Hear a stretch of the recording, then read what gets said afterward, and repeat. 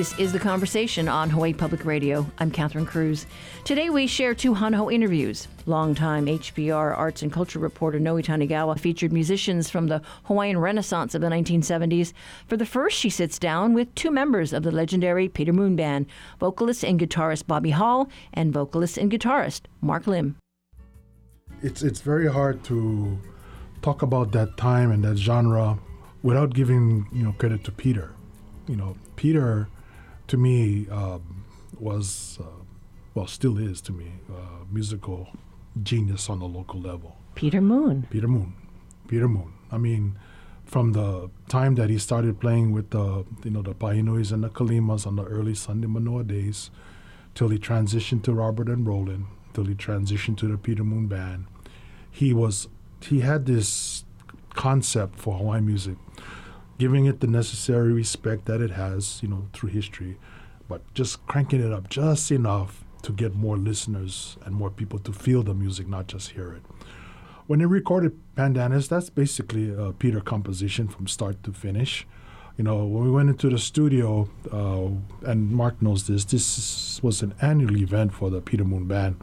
While we were performing every December, every January, we're rehearsing for another album. We've been blessed by having good writers, write for the Peter Moon Band. Leo Wakana, Patrick Downs. Right. Peter's a writer. Larry, who translates, Sure. the Larry Kimura. Kimura. So we've had a good basis to work from every year, and the formula worked, so we kept doing it. But Peter would always come up with an instrumental piece every year. And the year that he, came up with Pandanus, that's all him. That's just him, playing up in Manoa, probably thinking about it at Manoa Pool while he's getting all sunburned every day, coming up with the right chords and stuff. Brings a basic song to rehearsal, and then you get the rest of the three of us or four of us just salt, pepper, ketchup, whatever, and just turn it into, what you hear. It just captured such a vibe. Tell me, Bobby, when did you first hear Peter's action that he put on music? So what set the light bulb on for me was the Sons of Hawaii. Okay. Was the Sons of Hawaii album with Gabby and Mo and Eddie and Joe and Feet. Mm-hmm. That was just like, wow. Wow, I heard Hawaiian music before from my mom's time, but what is this? So that excited me. And from there, the interest grew, and here's this other, Sunday Manoa group with Baby Kalima, and Cyril Painui, who was like 18 at the time. Mm-hmm. Who's these guys? And who's this guy with ponytail? I'm kind of listening and say, wow, this is interesting. And then they come up with, like Guava Jam. Guava Jam, yes. Guava Jam. Right? There were three iterations of the Sunday Manoa.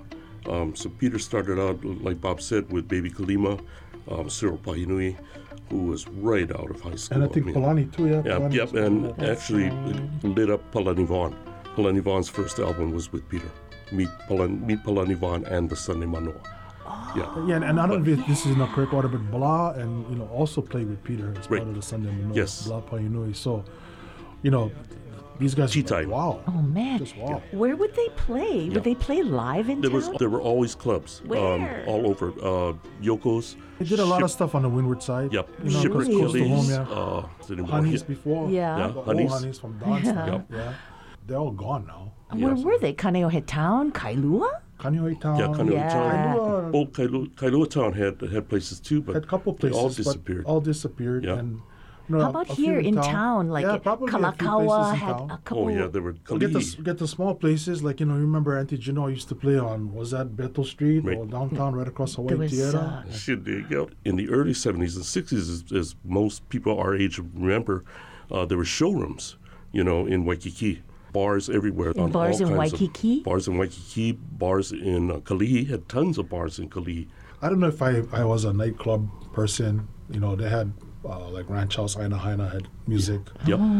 The Stein, New Valley had music. Oh my gosh. And all these places where you could play. But really, I had opportunity to hear the music in the yard, in Pop's yard. Because, I had close friends in Waimanalo who lived just like right there. And before I even knew I was going to be playing music, I became friends with the family, and not so much Peter because he's like this, in our book. But What? yeah, I mean, for me, that's Peter. I'm sure, entertainers our age probably have the same story. Music was all around. It wasn't, just, Waikīkī or any place else. At least the type of music, local music that we like to, hear. And you just, it was there. Whatever concerts was going on, whatever backyard stuff. I mean, there was a whole series of fundraisers and concerts going on in Waihole Valley at that time. Right. And you see all the brothers, all the local musicians over there on a concert setting. So you could get the That's music true. there. Yep. You could get the music out there. What was it? The Crater Festival, right? Crater Festival, yeah. That was the other one too. For years and years, everybody was hoping to hit some, The big somewhere. stage with Carlos. Yep, exactly. That Tower of Power. Yeah. Yep, exactly. War. You're describing the music that was going on in mainstream when all this great local music was happening And too. I think the mainstream music helped influence the local music because, I'm from a time where, music is the 3 chords, that's what our parents, taught us to play. But then, when Peter, Sunday Manoa, even the Pahinuis, when they started to play the same song, with different, more current chords, it became different. Blah, Martin, Cyril. I mean, their influence on pop's music is that they brought in the Beatles. The licks, yeah, absolutely. the runs, Yeah. the some of the arrangements is Beatles arrangements. Yeah. Because that's what And the driving rhythm. yeah. So if you listen to Pop's later recordings, you could hear that chunking rhythm that drives through. And, like what? Give me an example of a song. Can you think of one? Leinani, the song. Oh hey, le oi ku leinani. Oh yeah.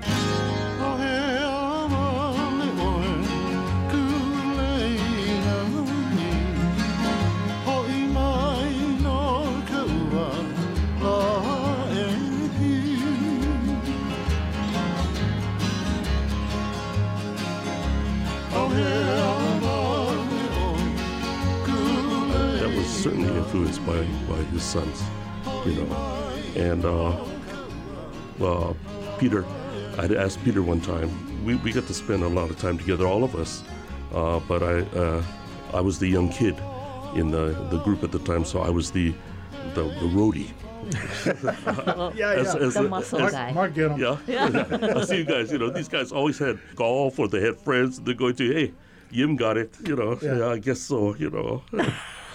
Again, I would say that the music of the current time, helped to shape and influence the musicians back then. Yep. So it became what people called back then contemporary Hawaiian music. Mm-hmm. Yeah? And then Peter, I think he took up music in school, or he just trained in doing classical or just the structure of music. So when he applied, just ukulele, it was based on music theory, music structure, not just Beach Boy 4 chords. Right. I'm gonna sing to you, kind of stuff. Yeah, there was some thought behind that. Yeah. So it was technical for him, but it just magic. Just magic how it comes out. So Right. going back to Pandanus, we heard that. It's like, wow, how you came up with that? That seems so simple. Exactly. But it's contagious, it just Yes. sticks. The hook line just sticks, Peter liked to when he performed music or when recorded music, he likes to fill up the song, and by that I mean instead of just and I'll sing it out. The Pandanus, dun dun dun dun dun dun dun dun dun. Yeah. Everybody else would just play that, but he always played like a response or an answer to Correct. it. No, no, no, no, dun, dun, dun, dun, dun, dun, Yep. da, da, da, da, da. So he would- Da, da, da, yep. da, da, da, da, da, ba, da, da, da. That's it.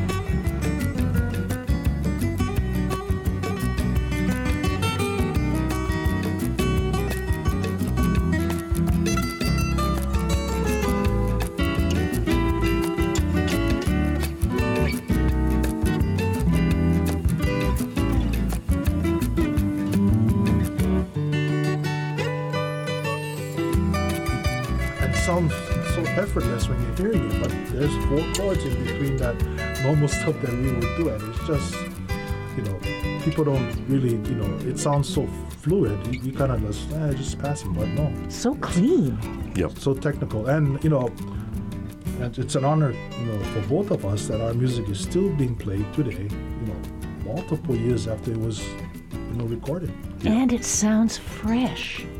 How do you do that, right? I don't know. I think, time rewards good stuff, I like to think, I'd like to think that the effort and amount of time that we put in the studio, because that was torture for us. I mean, you come Christmas time, you give your family presents, and then you kiss them goodbye. Exactly. You tell them, I see you in February, because we're going to be recording. I thought, and I thought he was joking. And nope. My wife was hot by the first year I joined the band. And sure, true that.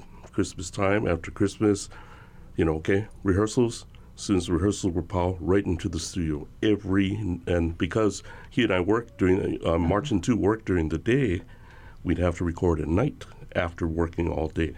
So what would be about 5, 6 o'clock to midnight every night? Easy. Yeah. For a solid month. Yeah. And, the technology back then was different than what we have now. Correct. No digital. No digital. Yep. Reel to reel. Reel to reel cut. You had to sing on pitch. Yep. You couldn't use autocorrect. Something to autocorrect and move your flat tones up. Oh, my. Like nothing. People do now. It's wrong. Take it again. Oh, boy, take cut, it again. Take it again. splice, Yep. physically tape it together. Physically tape it. Yep. They had the splicing machine right there. Right there. There was a splicer. Well, I was wondering what you guys decided to do when you put the reunion band together. I mean, you had something in mind behind that. I think we could call it the reunion band. Is that what you call it? 2019, right? There's a lot of people, fans from the time, that still remembers that music and still wants to hear that music. There's still an interest in it. So when we can, we try to play it. And for the 4 of us, and right now that's myself, Mark, Dwight Kanai, and Ocean Kawili. Oh, I just admire And those sometimes guys. if Ocean, because he's still a fire captain, working for HFD, if you kind of make him, then Kim Bell jumps in, So there's still there's still opportunities for us to try to recreate what we can. It's not a perfect match, on what we did before. I don't know anybody other than maybe Peter Jr. that can play like Peter. Oh, really? Can he? He's very talented. Good, very talented. Pretty good. Yeah. Does he play around? He was actually on tour for a long time with Cyril. When Cyril was doing concerts, sadly, Cyril passed away as well. You're listening to a Hana Ho Show. On The Conversation, we're re-airing Noe Tanigawa's interview with vocalist and guitarist Bobby Hall and vocalist and guitarist Mark Lim. We'll be right back after a break. So why don't you stop your crying and dry your weeping eyes? You know I love you. Ooh, baby, here I am. Come rub up on my belly like water jelly.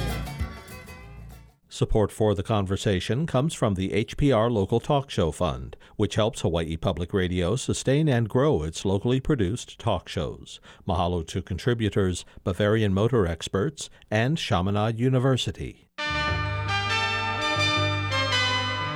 Each week, New Dimensions explores the social, political, scientific, environmental, and spiritual frontiers with some of today's foremost social innovators, thinkers, scientists, and creative artists. Hi, I'm Jacob Needleman, author of I Am Not I. Next time on New Dimensions, I'll be talking about the awakening power of great ideas. Beginning Sunday morning at 11. Support for HPR comes from the Honolulu Museum of Art, with a selection of gifts, publications, jewelry, and handcrafted goods at the Homa shop. All proceeds benefit museum programs and exhibitions, open during museum hours.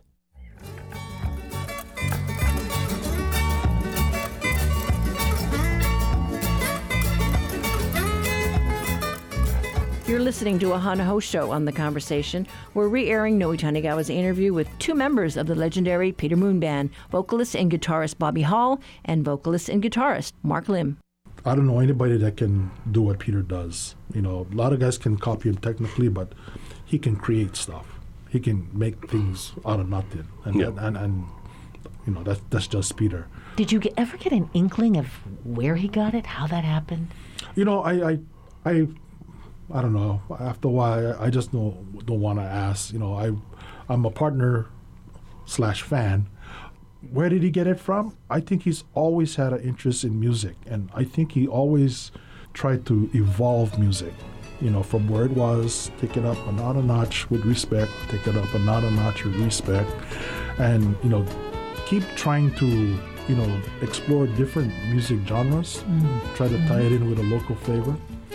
All of our recordings, we had a mixture of straight Hawaiian, contemporary, ballads, Latin. Peter had a driving theme, slack key X. You know, slack key samba, slack key boogie woogie, slack key samba, slack key, you know, whatever. Right. How the sweet German island song, loosen inhibitions and follow along. We could be dancing till early dawn, moving softly to the slack key samba. Every one of our albums had something like that. We had a Leo, you know, composition, which was usually a driving song. You know, and then, you just turn it over to Martin.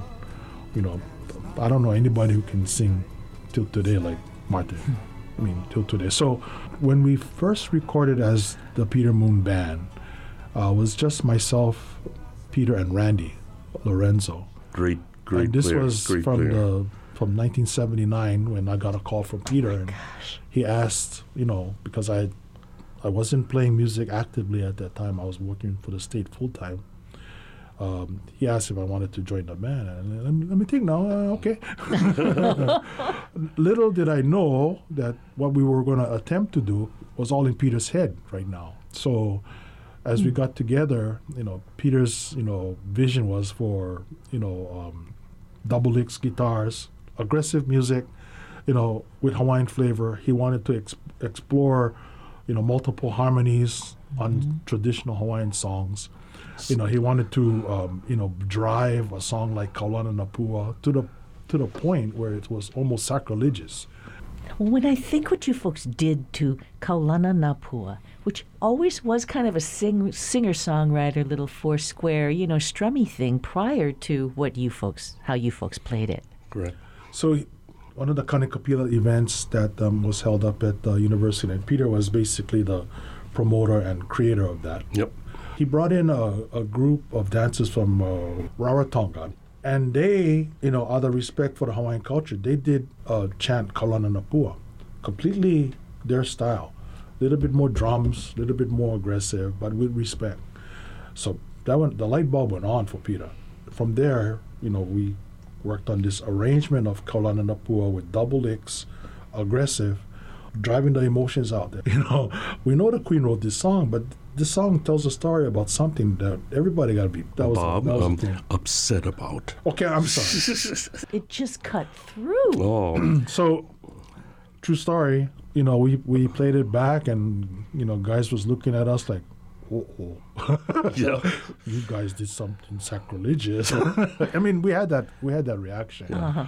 We were trying to find female voices to be background singers, you know, on the album, on that song, but nobody wanted to do it because they just felt that no, that's not what you're supposed over the to line. do. Yeah. You guys crossed the line. Yeah. You guys crossed the line. So me and Randy just had to, you know, tighten up and do the girls' parts, which we did. You know, we did.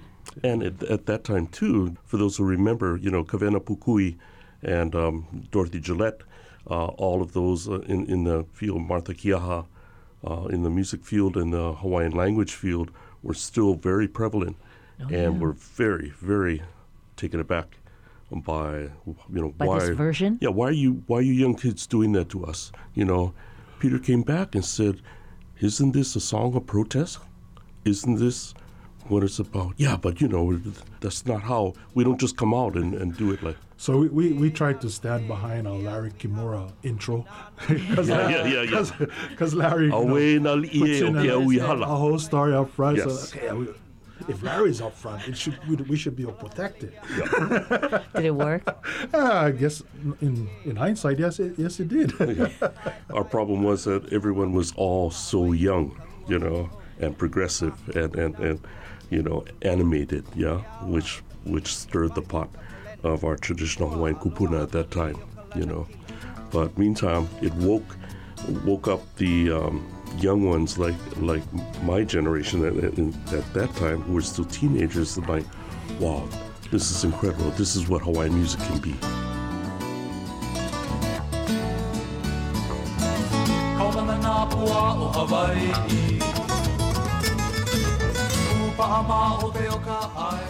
Mostly all of the harmony vocals were Bob, and the lead vocals were either Randy or Bob. Mm-hmm. So here's the problem. The album, wins 5 hokos. Right. Okay, how are we going to do this live? Right. Sells an incredible amount, like 100,000 units, How are we going to do this live, guys? Because that was a crazy album when it came out. Everybody had it on cassette or vinyl. It was like vinyl. A hurricane that happened. They had to convert it to a band, and take it on the road. Then we had to go find guys to help us do it live. So. Yep. So I was a freshman in college, and they were doing the college circuit around Oahu, and then Outer Island circuit. Sold out. Every show sold out. And it was 5 of you, I believe, right? We added Cyril. Yep. Pahinoi. And then Randy brought in his good friend from Country Comfort, Steve Wooford. Yes. Oh. Steve came in to play bass, but his style of playing bass is rock and roll. Like Hawaiian. What is that? So that added another dimension to us, because when he's playing standard Hawaiian songs, it's with a rock and roll intention. Push. Yep. We were a weekend band. Friday, Saturday, special shows. Everyone had day jobs as well. Of course. Special But concerts. Peter didn't. I mean, No. was that No, enough for That Peter? was his full time. Yeah, well, just trying to, organize us 4 monkeys was a full-time job, right? In itself. Perfect then. He was a great businessman as well. Very good businessman. Great businessman. To the extreme. Yeah, he was very good. Tell us, what to wear, where to be, what time to be on the plane, and everything. He's laid out our itinerary, so when you had to breathe. I mean, I make fun of it, but it helped. We never have to think about that. Yep. We just was there for play. Absolutely structured all the way through. It's serious. I mean, the schedule was down to 8:55. Wow. Meet in the lobby. Here's the uniform, 32 blue, which meant the number 32 shirt and blue slacks. To me, Peter, who's basically the glue for all of this, he knew what he was doing. Learning and playing with Pops Gabby, Ata Isaacs in Waimanalo, he knew what he was doing when he was with the Painuis the early Sunday Manoa days. He knew what he was doing with Robert and Roland. Every one of his different groups or genres achieved a specific purpose, And when he put together the Peter Moon Band, it was to just go this way. You mean out in all directions? Any direction you like, and smart enough to know who to bring into the band, who would cover all these pieces, and help him finish that painting. I remember our setup for Peter, because I always had to set Peter's instruments for him on stage. So he had an ukulele identical to Bob's and 3 guitars. And one was tuned slack key to the C6 tuning, one was tuned to the Wahine Taro Patch A tuning, and then one was standard tuning. And there was always a spare guitar, because by and large we would always break strings on stage. And we play medium gauge strings, which to most guitar players are heavy gauge. They usually play light gauge. Industrial string.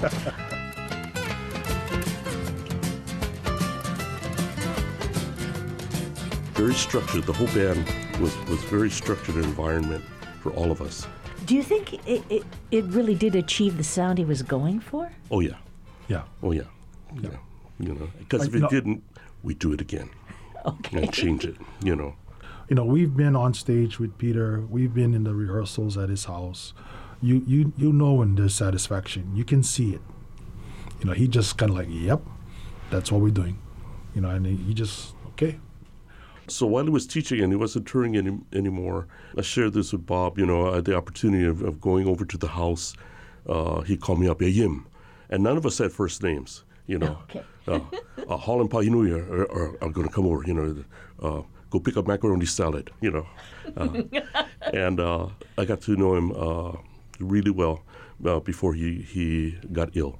And he shared a lot of interesting backstories with me, but very fortunate, And now I feel that I'm in the position to pass it on to the next generation and the generation beyond that, What would you pass on? One of the hallmarks of the Peter Moon Band that a lot of people don't know is that Peter did not like what they call bar chords.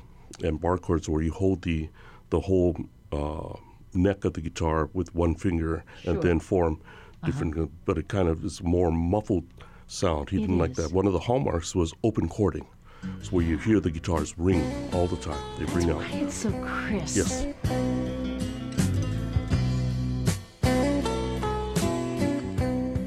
Sometimes I would sneak and play a bar chord to face away from him, but he'd hear it. It's a what are you doing? Well, and to their credit, the musicians could play that. Yeah. Cyril used to, play standard stuff with slack key. And and Dwight can do anything. Yes. Steve is like machines. Yep. My brother Steve, they're like machines. They can just, and Randy, sometimes I think he gets bored just playing good stuff on his guitar. So suffice it to say, I had the best seat in the house playing with these guys. One thing that's interesting for me, because I talked to Dwight about it, and Dwight, as Mark referenced before, he's a hammer. He's a hired gun. He's good at everything, playing Hawaiian music. But he himself told me of all the music that he played, he doesn't get a chance to play Peter music, which is the music that the Peter Moon Band play. What kind of music is that? Which is the more, contemporary, aggressive, rock and roll, borderline, offensive kind of stuff. Yeah, because if you listen to the music nowadays, there's a lot of traditional type, which is good. And a lot of vocal harmonies, a lot of simpler music. And then, there's stuff that, I don't know, I just, the 3-chord, 4-chord, semi-reggae music, there's a lot of that going on. Not too many guys have, tried to or can play what we used to play as a band. And it's very specific. Every song was an arrangement. Nothing was just pick up and go. Every song had an arrangement, every song had an intro, every song had a tag ending specific to that song. Just having the opportunity to play with these guys, I consider myself lucky. And when you look back, I hear myself, the music we're playing on the airport, I hear it on radio, I hear it on commercial, it's like, but it's still there. It's still being played. I remember, certain songs, certain venues, certain times where Cyril did this, and I was there to hear Cyril do that. Or when Martin recorded Flying in the studio. True story, one take. The song that you hear on vinyl or on whatever is one take. Martin sang the whole song once.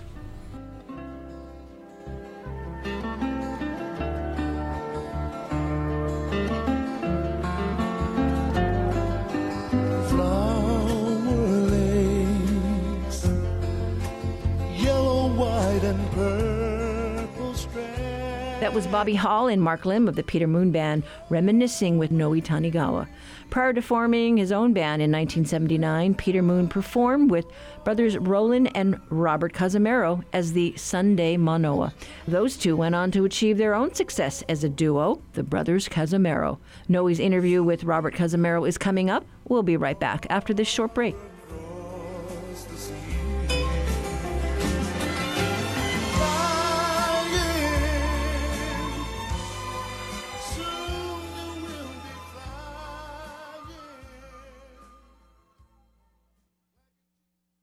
Support for the conversation comes from the HPR Local Talk Show Fund, which helps Hawaii Public Radio sustain and grow its locally produced talk shows. Mahalo to contributor Hastings and Pleadwell, a communication company. This week on Science Friday, eating in space is a little complicated. There's no gravity and no microwave. We're definitely trying to avoid any crumbs in the microgravity environment, because when we have crumbs on Earth, they fall onto the table, fall onto the floor. In microgravity, they can go anywhere. It's Food in Space on Science Friday from WNYC Studios. beginning this afternoon at 1. Support for HPR comes from Magnolia Boutique and Gallery in Kahala Mall, open daily with holiday gift ideas such as original art, jewelry, and clothing by Hawaii artists. Online ordering at magnolia-hawaii.com.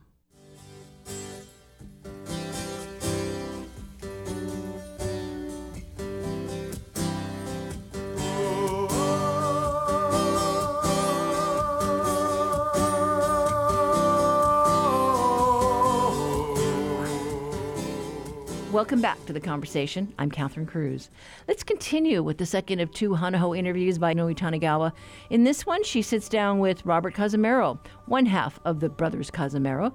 Over 40 years, he and his brother Roland reigned at two of Waikiki's signature venues, the Monarch Room at the Royal Hawaiian Hotel and the Waikīkī Shell. Robert and Roland graduated from Kamehameha schools. Their parents were entertainers, and they fell in with guitarist-composer Peter Moon. In 1969, their trio, the Sunday Manoa, released a cornerstone of the Hawaiian Renaissance.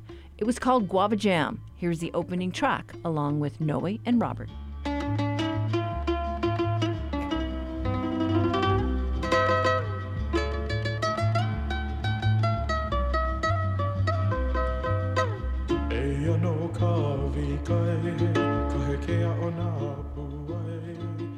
You know, at first, especially when it comes to the Sunday Manoa, I don't know that we really had an idea of what it was we were doing as much as it was just a lot of fun. We were having a lot of fun. And then when along came the Renaissance period that happened, like, you know, right around that time, the ending of the 60s into the early 70s, and we were a part of that coming out of now being more proud of who we were as Hawaiians in all different aspects of it. Well, with the Sunday Manoa, that group just busted the whole thing open because you put together so many different strands that became the Renaissance. And Peter had his style, and Roland had his style, and then together we kind of like melded it to make it our style at the time, which really had the opportunity to take off and be a part, therefore, of the Renaissance in the latter part of the 70s. And then by the time we started with the brothers Cazimero, it was a time of reinvention again, without us really knowing how we were going to reinvent. And that kind of thing happened as it went along, you know, songs that we were going to do, how we were going to do them. We received a lot of respect and love and honor because of those very formative years. And Waikīkī, no matter where you are in music, especially though in Hawaiian music, it's going to have to take you to the palace of Hawaiian music, which would be the Pink Palace on the beach at Waikīkī. Well, it's almost fateful because, I mean, you sang Royal Hawaiian Hotel on that first Brothers Cazimero album.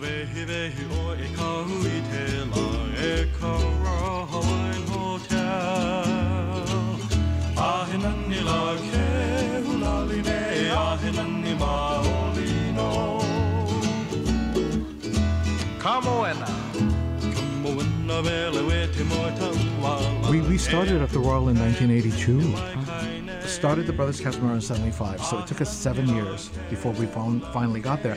And really, we sat down one day and John said, okay, look, this is what's happening. We might have an opportunity to move into the Royal Hawaiian Hotel. And I was like, I don't know if I want to go to the Royal Hawaiian Hotel. And, and so he... Why?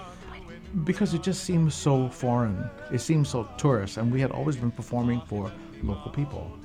And he said, no, people need to know that no matter where they're from, especially from Hawaii, that we can go to Waikīkī and feel comfortable about it. And eventually we learned how. And I must say it taught me a lot. Yeah.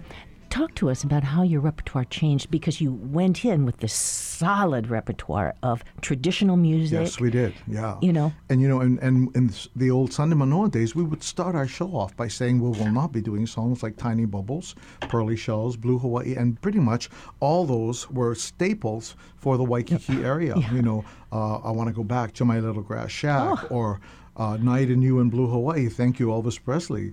Eventually what happened was you move into the world, you start on what you know is you, and then you realize that you have a different kind of audience and that, things shift according to how you can make sure that what you're doing is an experience not only for the audience, but for yourself as well. And so in that way, it exploded a bit more, and it really gave Roland an opportunity to get out there, because he was a rock and roll guy. Yes, exactly. Roland was a rock and roll guy. Look at his albums, right? Pele. And that Pele album to this day, I thought it was so genius when he first let go of it. And he had asked me to be a part of it, and the so-called traditionalist that I was at the time, I was very apprehensive about being a part of that album too. But in retrospect today, let's play one thing by him. Sure. What should we play? I think for me, I always go back to Destiny.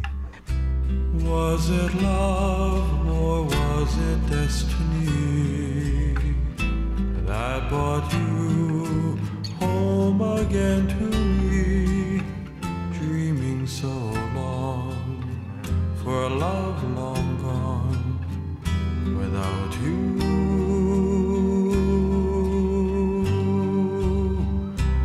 waiting for you so impatiently to hear your voice singing in the breeze, waiting so long for a love long gone without you. I tell you, this is just a little secret wish of mine. I would love to sing his songs with my voice. Awesome. And I thought about that for years.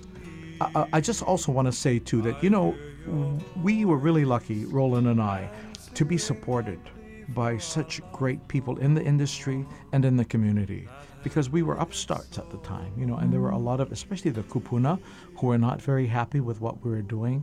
Even my own auntie used to scold us. She'd call the radio station and say, "Who are those kids?" And then she'd call my mother to say, "What the hell are your kids doing?" But again, okay, I know what this is, what I'm trying to get to. My point is the fact that, you choose a career thinking that you've chosen a career. And what we found out after quite a few years at it, I would say about 30 years, what we found out is that it actually chose us.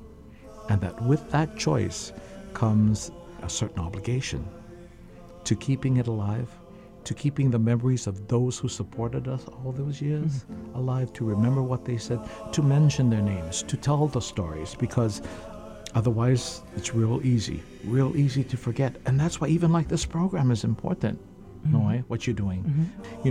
I've been teaching halal, too, because that's been such a part. In 2025, we'll be 50 years old. It's the going halal? To be the halal. It's going to be our golden anniversary. Oh, gosh. Okay, let's talk about your halal.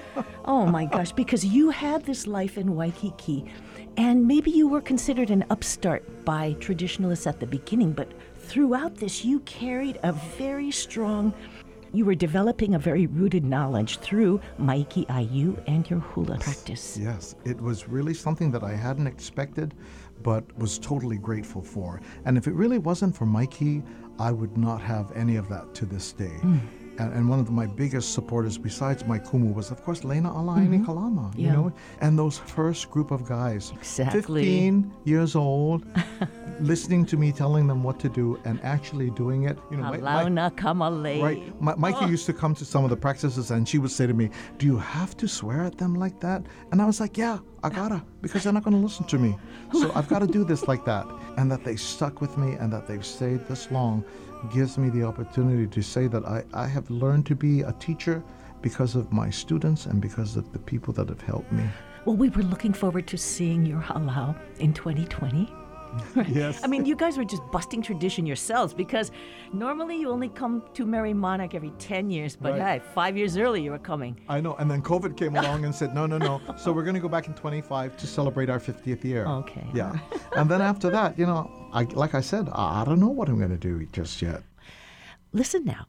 For their version of Kaimanahila, Diamond Head, it features Elizabeth Meheula with her sons, Robert and Roland, the brothers Cazimero. I mean, they just come in like angels with their mom. In the album Waikīkī, My Castle by the Sea, you do that amazing song, Kaimanahila, that just like takes a tour of the coastline. So, you know, can we just look at the song And can we talk about it a little bit more? Yes, we can do whatever you wish. Like ka'alawai. Alawai? Ka'alawai. Ka'alawai. Ka'alawai shores. They could be talking about the Alawai Canal. Yeah. And gaze up at the grandeur of Old Diamond Head, so majestic.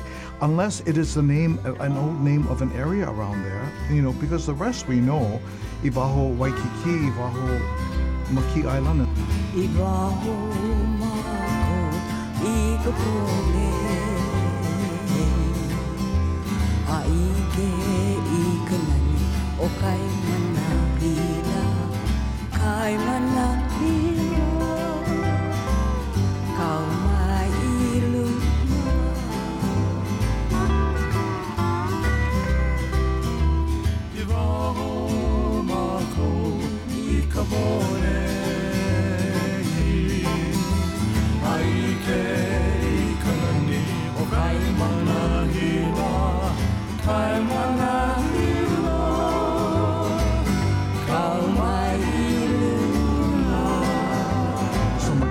Hana was an island that used to be in the park before they drained all that water out to make the Alawai and then to make it the park.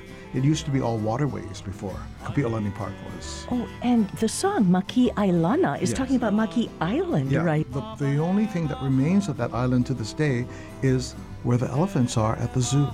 That was Maki Island right there. And all around it was marshy or just water. And so people would, row to get out there to Alawai.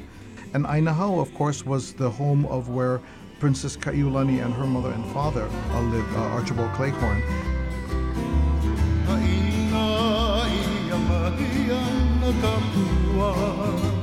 You're listening to a Hana Host Show on The Conversation. We're re-airing Noe Tanigawa's interview with Robert Cazimero. We'll be right back after a break.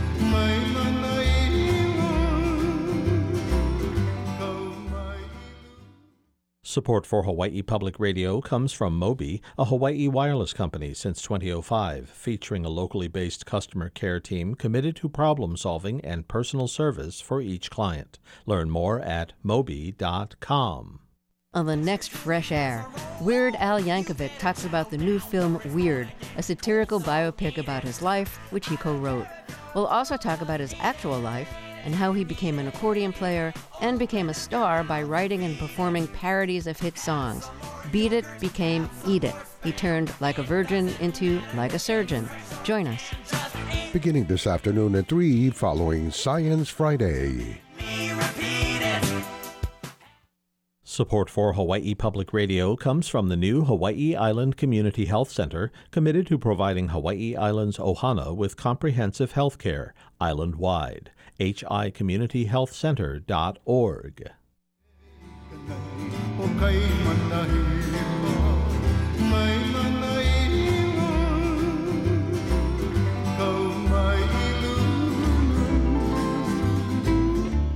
You're listening to a Hana Host Show on The Conversation. We're re-airing Noe Tanigawa's interview with Robert Cazimero, one half of the Brothers Cazimero. How do you get your voice to not crack and stuff if your thoughts It was always a really lucky thing for me that it stuck with me all those years. And then, of course, eventually I went for private lessons with our dear Neva Rego. Who was our teacher, both Roland and I, for years. And I was taken there by friends of mine who were already students of her, Kaipo Hale, Suzanne Kaupu, and Les Sabalos. They were all students of Neva, and they were the ones who took me to class there. It helped with my breathing, but it also helped me to sing with the breath in a style called bel cantos. It was pushing it out, and that was really helpful in helping me sing for so many years. It put me over a different level. It said Royal Hawaiian Monarch Room. Yeah, and then to Carnegie Hall to perform there, and then eventually to many different places, around the world too. And so this voice has been very, very kind to me, very kind to me.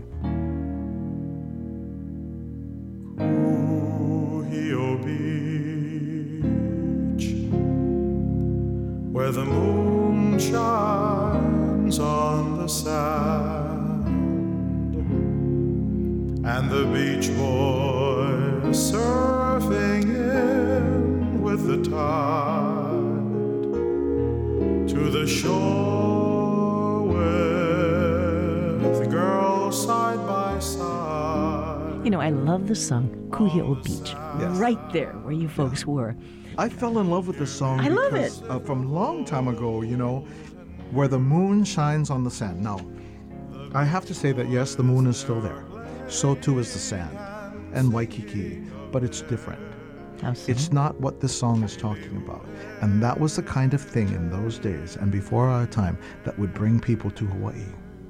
They would want that romance. They would want that. The Hawaiian word is ho'omeamea, to fantasize that loveliness of on the beach and guys coming in from the surf and the local boys over there playing ukulele, and anybody can join without any kind of fear, or even to know that if you go in that water and something is wrong, at least 10 guys gonna come out there and help you, you know, Right. not just stand on the 10 beach and handsome look at guys. you like yeah. And most of them were gorgeous, brown brothers, you know. And of course, that's not to say that there weren't pretty sisters there either. But yeah, so Kuhio Beach for me made that ho'omeamea-ness happen in my heart. Under the palm trees where music lingers. Did we talk about those young years? Yeah. Well, I mean, I was out there having too much fun. I mean, you know, we were eating and drinking and ending up at Like Like Drive-In, you know, with all the other entertainers in the world.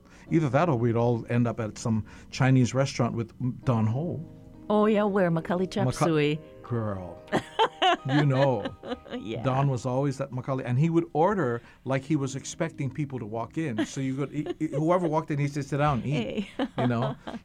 We were performing here at the Royal, but Loyal was over here across the street, and right next to her was Melvine Lead, and if you went down a little bit further was Nephi Hanneman. Oh, you keep yeah. going, and eventually we're going to meet Gabby them somewhere along the line, and then we all end up at Don Ho's, either in those days, either at Dukanimoku's in the International Marketplace, or then after that he moved to the Hilton Hawaiian Village, the Dome.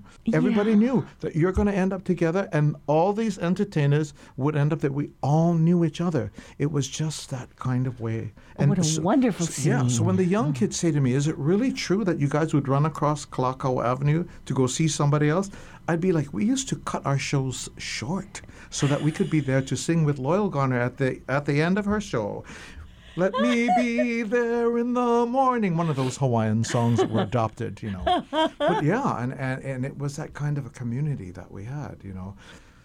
And then Don, you know, to see Don Ho, and Don was all, boy, what a nice. It's hard to talk about Don. Why? You know, he was such a man of many different facets. And it was really difficult sometimes for other people to believe that he was such a centered in being local. And we were accused of this too, that we had forgotten where we were from. Okay, Noi, you know I'm from Kalihi. How can you ever forget that you're from Kalihi? That's ridiculous. A pure moron would have to believe that, you know. They're going to Waikīkī now. They're not like us anymore, you know. And so we had to fight to do even better in order to gain that respect and to gain respect, to let people know that we're local and that we embrace it, and that I am so proud. I am so proud to be of this land. I am. I really am.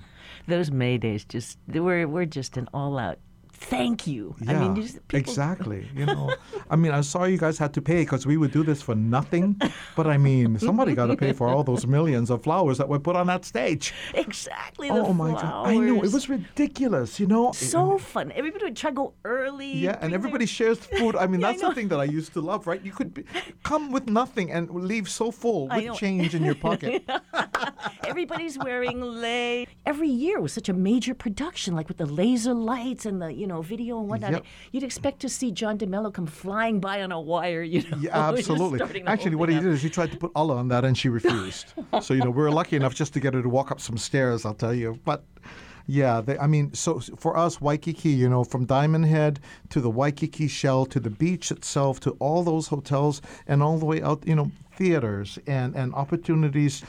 Is there only one version recorded of Waikīkī? By Roland and I, you mean? Yes, yeah. Just that one. Yeah.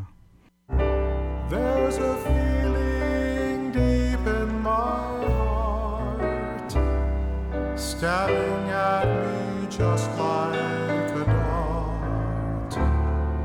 It's a feeling heavenly.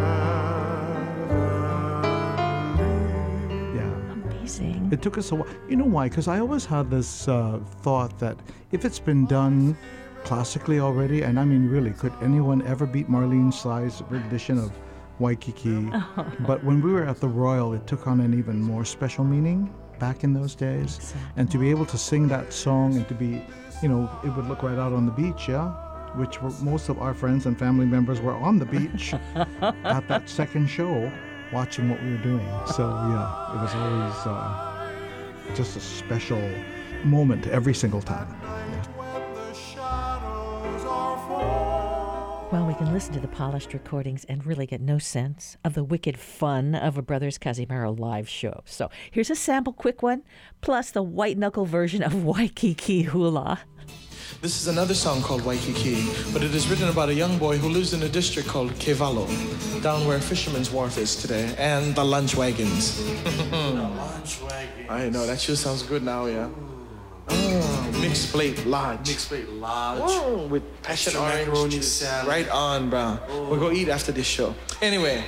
Let's go eat now. Good night, folks.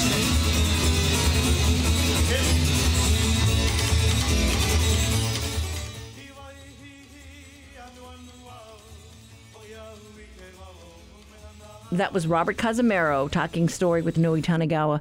It was the second of two interviews Noe did with beloved musicians from the Hawaiian Renaissance of the 1970s.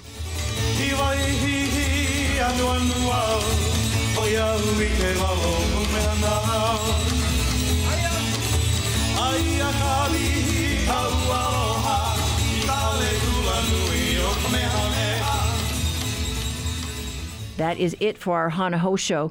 Did something in today's show strike a chord with you? Let us know via our talkback line, 808-792-8217. Or you can send us an email to talkback@hawaiipublicradio.org. You can find the Conversation podcast on Spotify, Apple, or anywhere you tune in. And if you missed a show, you can listen back to past shows by going onto the Conversation page of our website, hawaiipublicradio.org. Or you can also go to the on-demand section of the HPR mobile app. Our program is produced by Savannah Harriman-Pote, Russell Subiono, Lillian Song, and Stephanie Hahn. The backyard quiz theme written for us by John DeMello, and our theme music courtesy of Gypsy 808. I'm Catherine Cruz. Join us every weekday from 11 to noon for more of the conversation.